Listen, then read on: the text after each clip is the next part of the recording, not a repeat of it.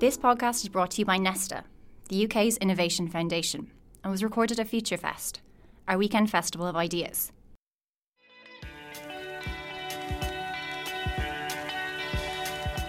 Sex, Lies, and Automation. This is the FutureFest podcast. I'm Emily Elias, and we're asking, how far will machines go? On this episode...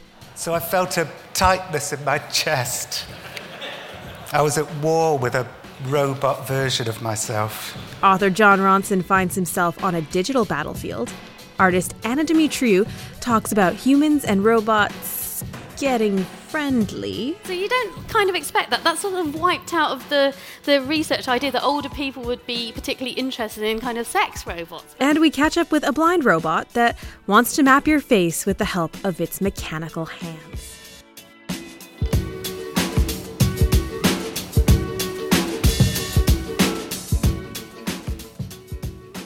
But first, let's start with a tale that pits humans against machines. Jon Ronson took to the main stage at FutureFest to discuss the dangers of the medium and the message.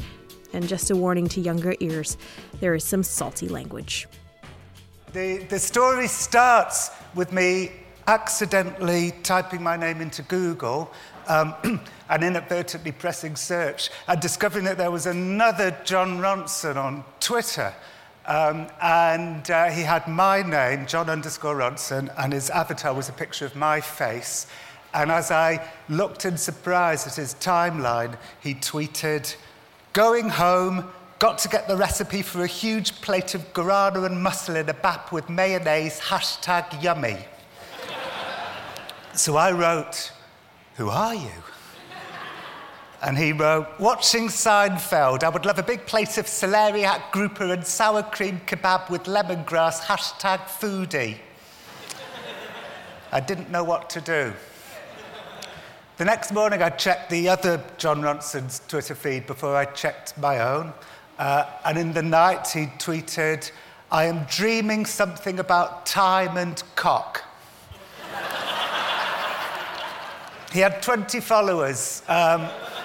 And some were people that I knew from real life who were presumably wondering why I'd suddenly become so passionate about fusion cooking and candid about dreaming about cock.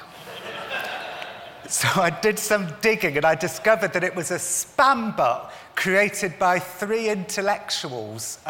One was called Luke Robert Mason. I'm aware that some of you in the crowd may know these men. So I thought, OK, this is fine. I'll tell him I don't like the spam bot and I'll take it down. So I said, "Hi, can you take down your spam bot, please?" And he replied, "We prefer the term infomorph." So I wrote, "But it's taken my identity." And he wrote, "The infomorph isn't taking your identity. It is repurposing social media data into an infomorphic aesthetic." So I felt a tightness in my chest. I was at war with a robot version of myself. So finally I said, "If you won't take down your spam bot, maybe we can at least meet. And you can explain the rationale behind your spam bot, and I can film it and put it on YouTube." And he said, "That would be great. We'd very much like to explain the rationale behind the infomorph." And I said, "That's great, because I'm very much looking forward to hearing the rationale behind the spam bot." You seem to be saying there is only one Jon Ronson and I'm the real Jon Ronson. You're kind of proposing yourself as the real McCoy. We think there's already a layer of artifice there. But what you're saying is that it's your online personality, the brand Jon Ronson, that you're trying to protect, yeah? No, it's just me I mean, tweeting. It's not you. No, you're you. We've met you. Now, today, we're meeting face-to-face, person-to-person. The internet is not the real world. Yeah, but I write my tweets and then I press send. So it's me on Twitter. That's not academic. I think to take it back to where it came from. It's not postmodern. It's just a fact of it. This is bizarre. I find it really, really strange the way you're approaching it. You must be one of the very few people I've ever come across who's chosen to come on Twitter and use their own name as their Twitter name. I don't really know anyone who does that. And that's why I'm a little suspicious of your motives here, Jon. That's why I say I think you're using it as brand management. You know what? And I therefore- have never used the term brand management in my life.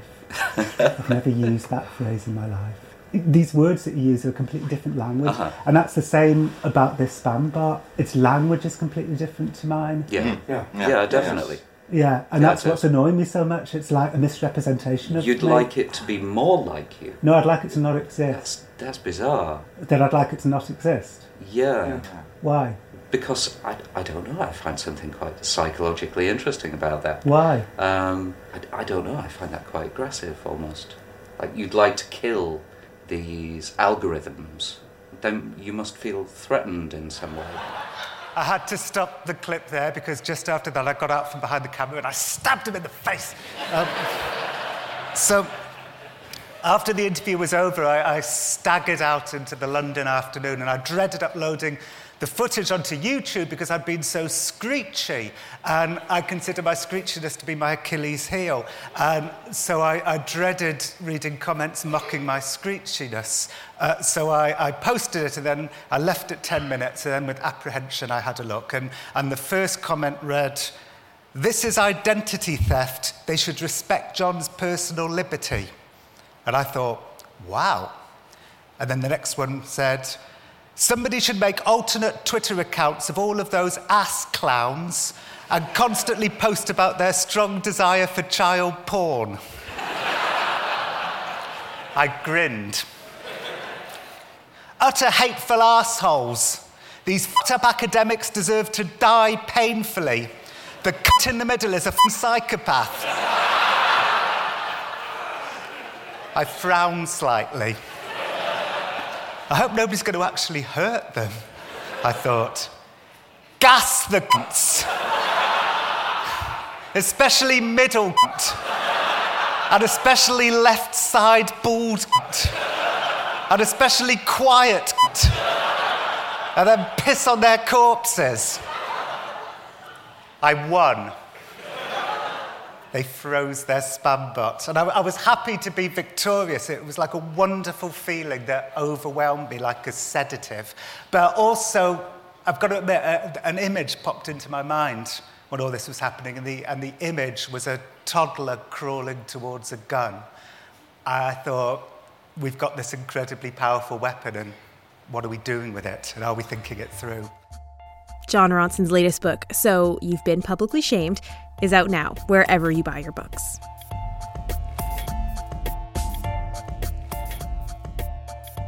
There's something delicate about the caress of a hand on a face, but imagine those 10 fingers belong to an animatronic robot. That was one of the experiences offered at FutureFest with the installation Blind Robot, where people got a chance to sit down in front of a machine with 2 human arms that sprung to life and then gently mapped their faces through touch. I didn't find it, I thought I'd find it mechanistic, and I didn't. I found it quite organic. It felt like an animal or a creature that was curious. So I found it quite gentle, and as though it was exploring my face. I think the sound as well sounds a little bit like cicadas or something. It sounds quite there's a sort of natural sense to it. It's quite pleasurable.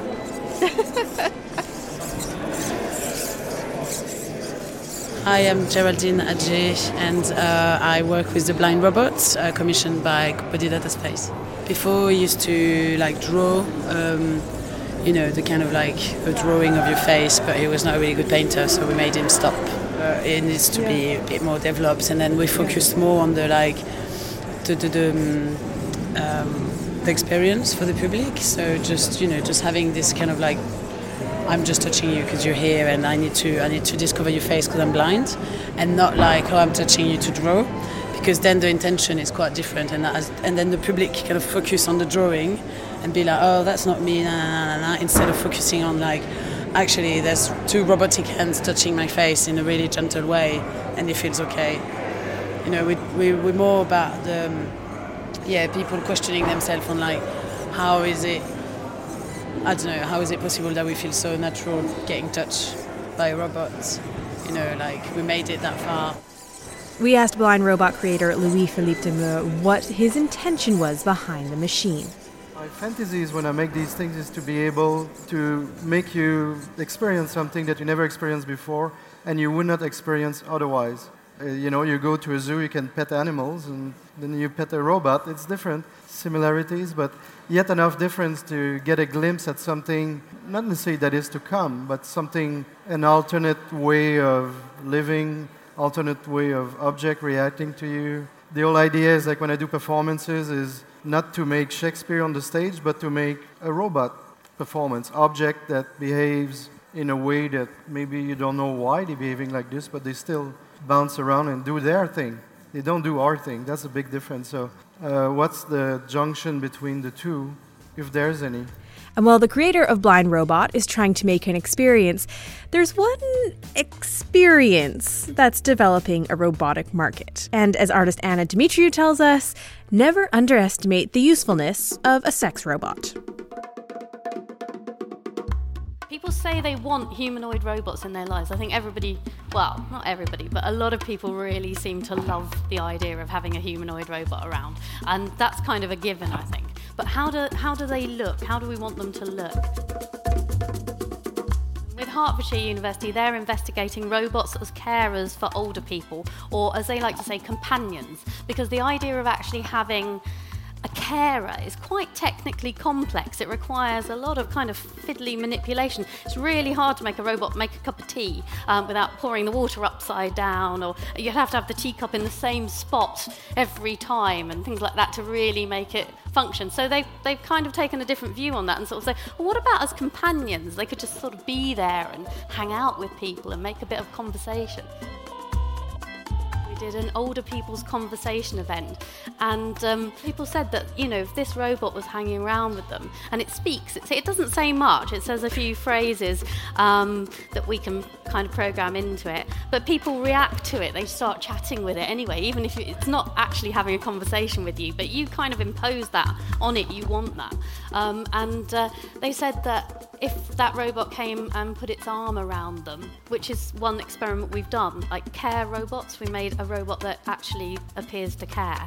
And that's a very strange experience for someone to actually have a robot kind of put their arm gently around them. They said that if the robot did put their arm around them, they thought it would be incredibly moving.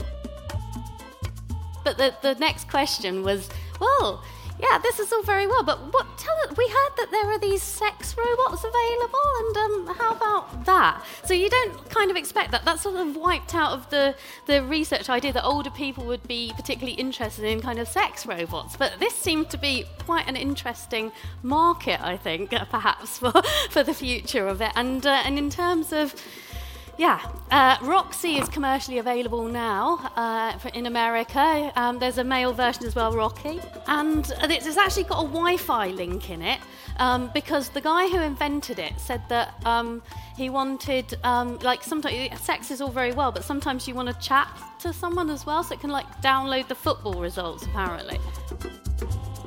When it was first invented, he said that a guy came to him and said, well, could you make a robot that looks like my dead wife? Because I don't want to be unfaithful to her, but I still need sex. So, I mean, this is something, again, with the elderly or with older people that might be of interest. And on that note, that's it for this episode of the Future Fest podcast. This podcast featured music by Steve Coombs and Broke for Free. Future Fest is brought to you by Nesta, the independent innovation charity with a mission to help people and organizations bring great ideas to life. To join the conversation, go to the website nesta.org.uk, where you will find a fine selection of videos from Future Fest, including the full talk from Jon Ronson. We'll be back next time as we go on the hunt for thrills in the future. But until then, I'm Emily Elias. Goodbye.